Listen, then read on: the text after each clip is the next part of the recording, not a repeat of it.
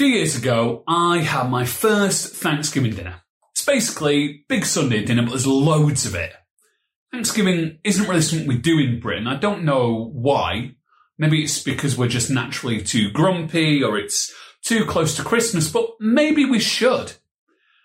I was really blessed by my first Thanksgiving, actually taking some time to sit and reflect on what I was thankful for. It's something I do every year now because I can really easily be miserable and navel-gaze and think about all the stuff I don't have or I think I'm missing out on. But every year, as I sit around a table with smiling friends, amazing food and probably way too much dessert, it hits me. I actually have a ton of things to be grateful for in life. It just needs me to actually see it and then be thankful for it. Sometimes it is good to sit and reflect on what we have to be grateful for in life because if we're honest, there's probably way more than we recognise. God loves us and he loves to bless us, but we might not always see it. We live in a world where often the negative drowns out the positive. Focus on what you don't have. Always find the problem. See what's missing.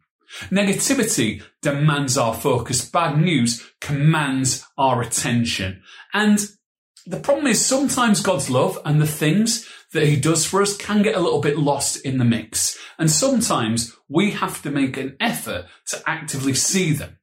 Philippians 4:8 tells us, if anything is excellent or praiseworthy, think about such things. Now, I think if we're honest, we probably can all think about some excellent or praiseworthy things that God is doing in our lives. But sometimes they can get drowned out. We don't mean it to happen, but it does happen. But the Bible tells us that those should be the things we focus on because when we make a conscious effort to see God's love and the things he does for us, it makes it easier to praise him in among all the junk that's happening in our lives. And when we praise God, we become blessed by praising him. But the problem is, sometimes we can be a bit forgetful. We can remember all kinds of things, especially what people have done to us. We might remember who hurt us or lied to us or all the things we don't have, but we can easily forget all the great things God has done for us. It's like we've got this long memory when it comes to our hurt and sorrow and disappointment, and a short memory when it comes to all the amazing things that God is doing in our lives. I'll give you an example. I'm 37 and the big question facing me right now is this: what happens if I never get to have a family? It's something I've prayed for years and it's just never happened. And I'm actually really hurting because of this. And it's quite a painful thing. My natural tendency is to focus on that and almost ignore everything else God is doing. And yet, when I think back over my life, I've really seen God do some amazing stuff. Provision, healing, breakthrough, it's never stopped and it's never run out. And from my perspective, it's really easy to sit and focus on this really small and painful area that hurts. But from God's perspective, he's never stopped blessing me. Now, do I always give God thanks in the way that he deserves?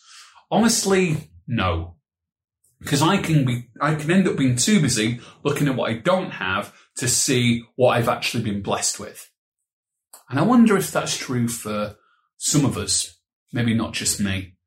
This year has been incredibly hard. I think we're all sick to death of hearing about COVID-19 and lockdown. We're probably all looking forward to the day we can uninstall Zoom. From homeschooling to shielding, isolation to mental health, imploding marriages to maybe just seeing that little bit too much of somebody. We've all taken a battering in some way, and I think some of us have gotten deeply hurt or wounded in this season of our lives. And yet, if that's all we see in this season, maybe we might be missing the point. So many great things have come out this last 12 months. Innovation, rest, new relationships, going deeper with God, doing things in new ways. God has blessed us all so much, but sometimes maybe we don't see it. Sometimes all we see is what we don't have or what we think we're missing, and we're not looking for the great things that God is doing. We don't see the way God loves us. And the problem is, when we're not actively looking for that, when we don't see those things, sometimes we end up not praising God in the way that he really deserves to be praised. You know, living a life of constantly praising God is the most enjoyable way to live life, and it's honestly the most powerful and most dramatic way to change our lives. Praise isn't just that thing we do when we stand up in church. It's a mindset and a lifestyle that we're called into. It's a way for us to live. The Bible calls us to always praise God. Psalm 71:8 says, "My mouth is filled with your praise and with your glory all day long." And if our faith is like a car, then I guess praise is the petrol in the engine. It's what brings it roaring to life. Colossians 2:7 says that we should be strengthened in faith and overflowing with thankfulness. And because our praise and our faith, they are intrinsically linked, because the more praise we give God, the more our faith in God increases, because we're remembering more of what he's done. As we bless God, we become more blessed by him. And sometimes it is a bumpy start. Actively trying to recognize the blessings of God in among everything that's going on can be difficult. But a bit like a car, when we start the engine, once it gets going, it roars to life, it becomes powerful, and we can keep going. The best example of this, I think, in Scripture is in Psalm 103. This is a song of praise written by David. He was the guy who killed Goliath. He was the second king of Israel. And it's a beautiful psalm. It's an incredible expression of worshipping God for who he is and what he's done. There's a lot in there that I think, should we choose to pay attention, could transform our lives and the way we engage with God.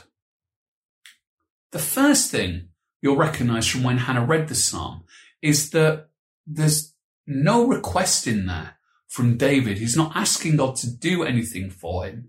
It's purely focused on thanking and praising God, because David was amazed by what God had done in his life. David is writing Psalm 103 as he's gotten older and reflecting. He's looking back on who God is and what God's done. And it's those things that make David praise God so passionately. You know, you can almost feel his desire to praise God in these words. His praise isn't superficial, it's sacrificial. He worships God with everything he is. And we see this in verse 1. He says, "Praise the Lord, my soul. In my inmost being, praise his holy name." David uses the word soul, which in the Hebrew means everything we are. David wants to praise God with everything he is without distraction, and that's something we're called into as well. In Luke 10:27, Jesus says the most important thing we can do with our lives is to love God with all your heart, soul, strength, and mind.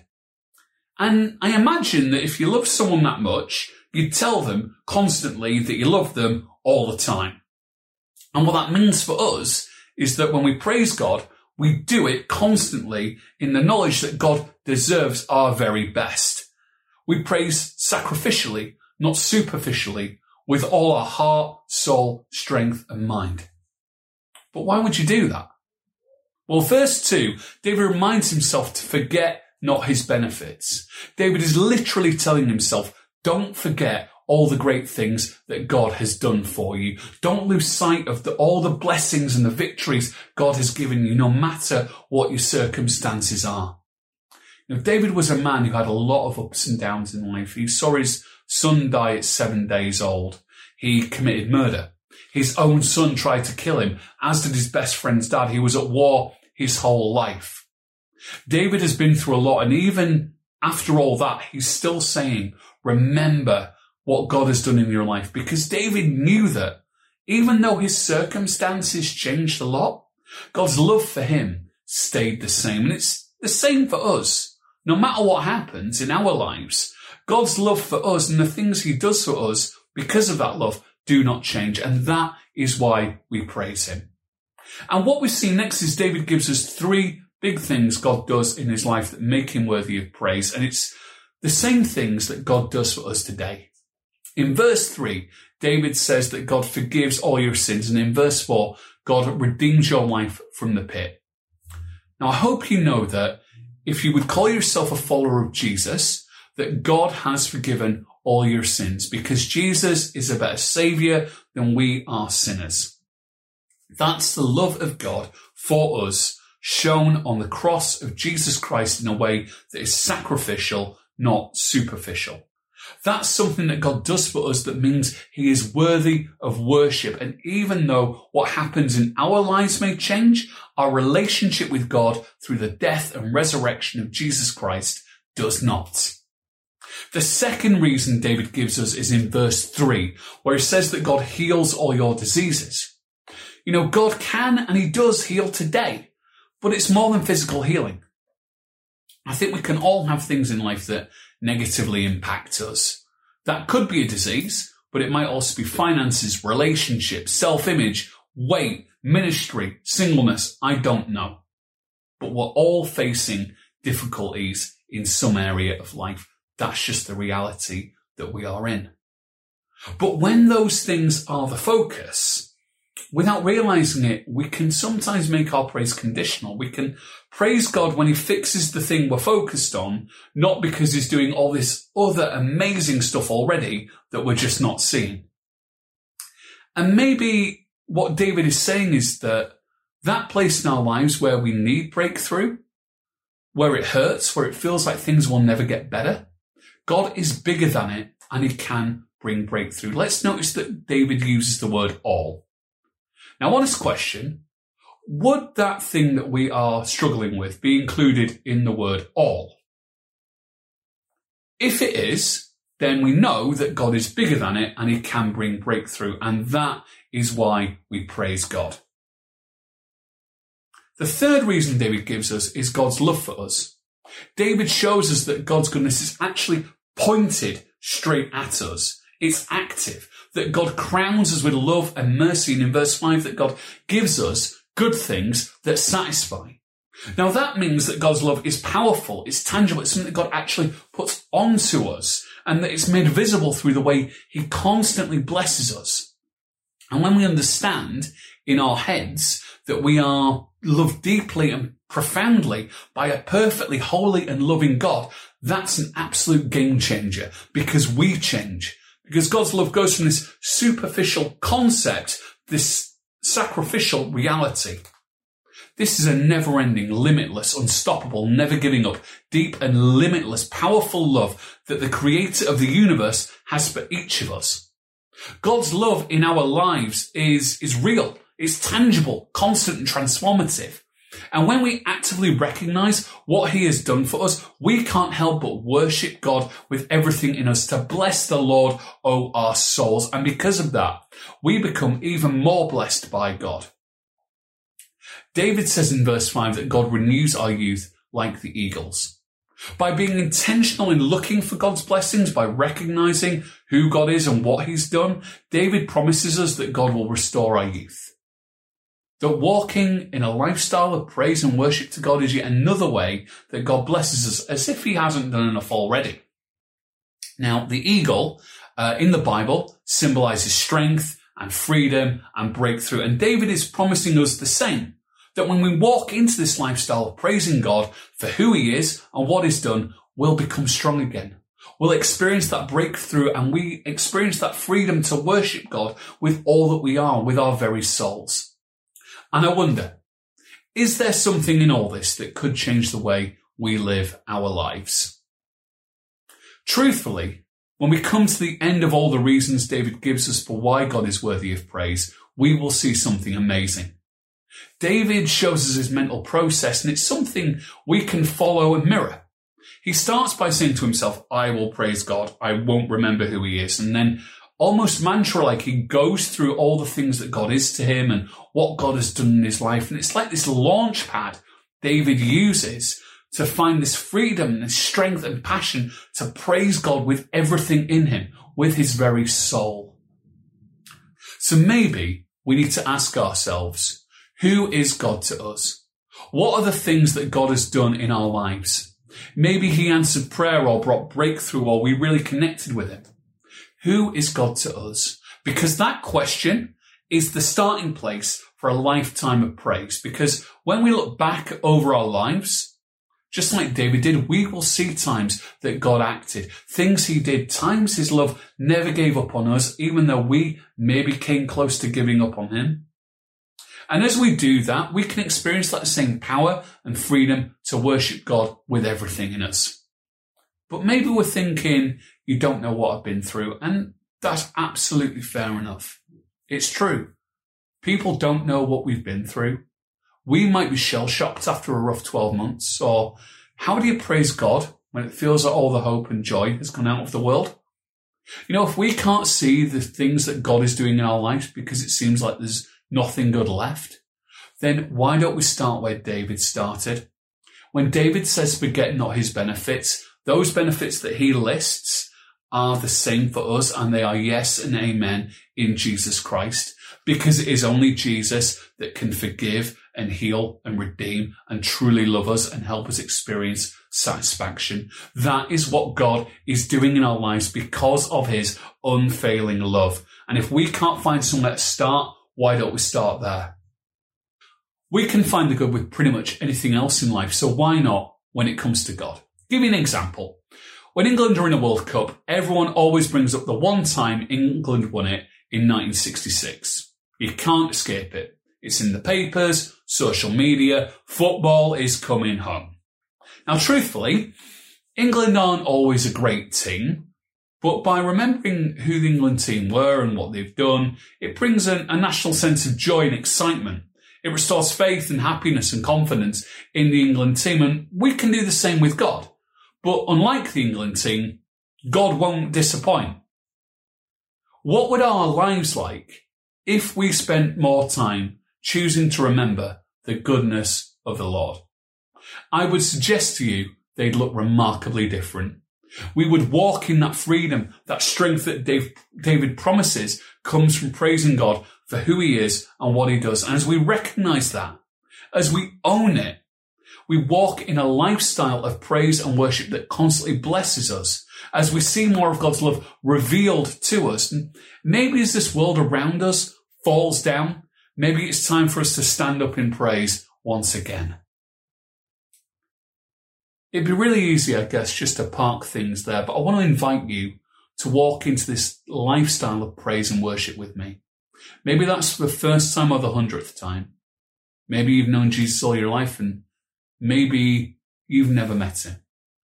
But wherever you are, wherever you're at, if you feel comfortable, put your hands out like this, and we're going to invite God to remind us of who he is, what he's done for us. So take a second to remember a time that God did something in your life. It doesn't have to be huge. It might be something really small or insignificant to you. Just bring it to the front of your mind. And if you've never known Jesus, just remember that he's the only one that can heal and restore and forgive our sins. He's the way back to God. And that's what he's done for all of us. If you can't start somewhere, start there. Just bring that to the front of your mind. And wherever you're at, close your eyes, bow your heads, and pray with me. Father God, thank you for who you are. Thank you for the amazing things that you've done for us. Father God, we're sorry that we've not always praised you or worshipped you in the way that you deserve.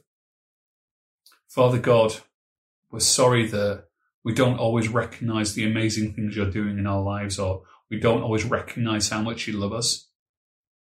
Father, we invite you into our lives again. Help us to walk with you, whether that's for the first time or the 100th time. Father, we want you again. We want to walk with you in this lifestyle of praise and blessing, Father. Help us always to bless you, to bless the Lord, all our souls, with everything in us. May you be blessed, and may we always praise you and love you for who you are and what you're doing in our lives. In Jesus' name, amen.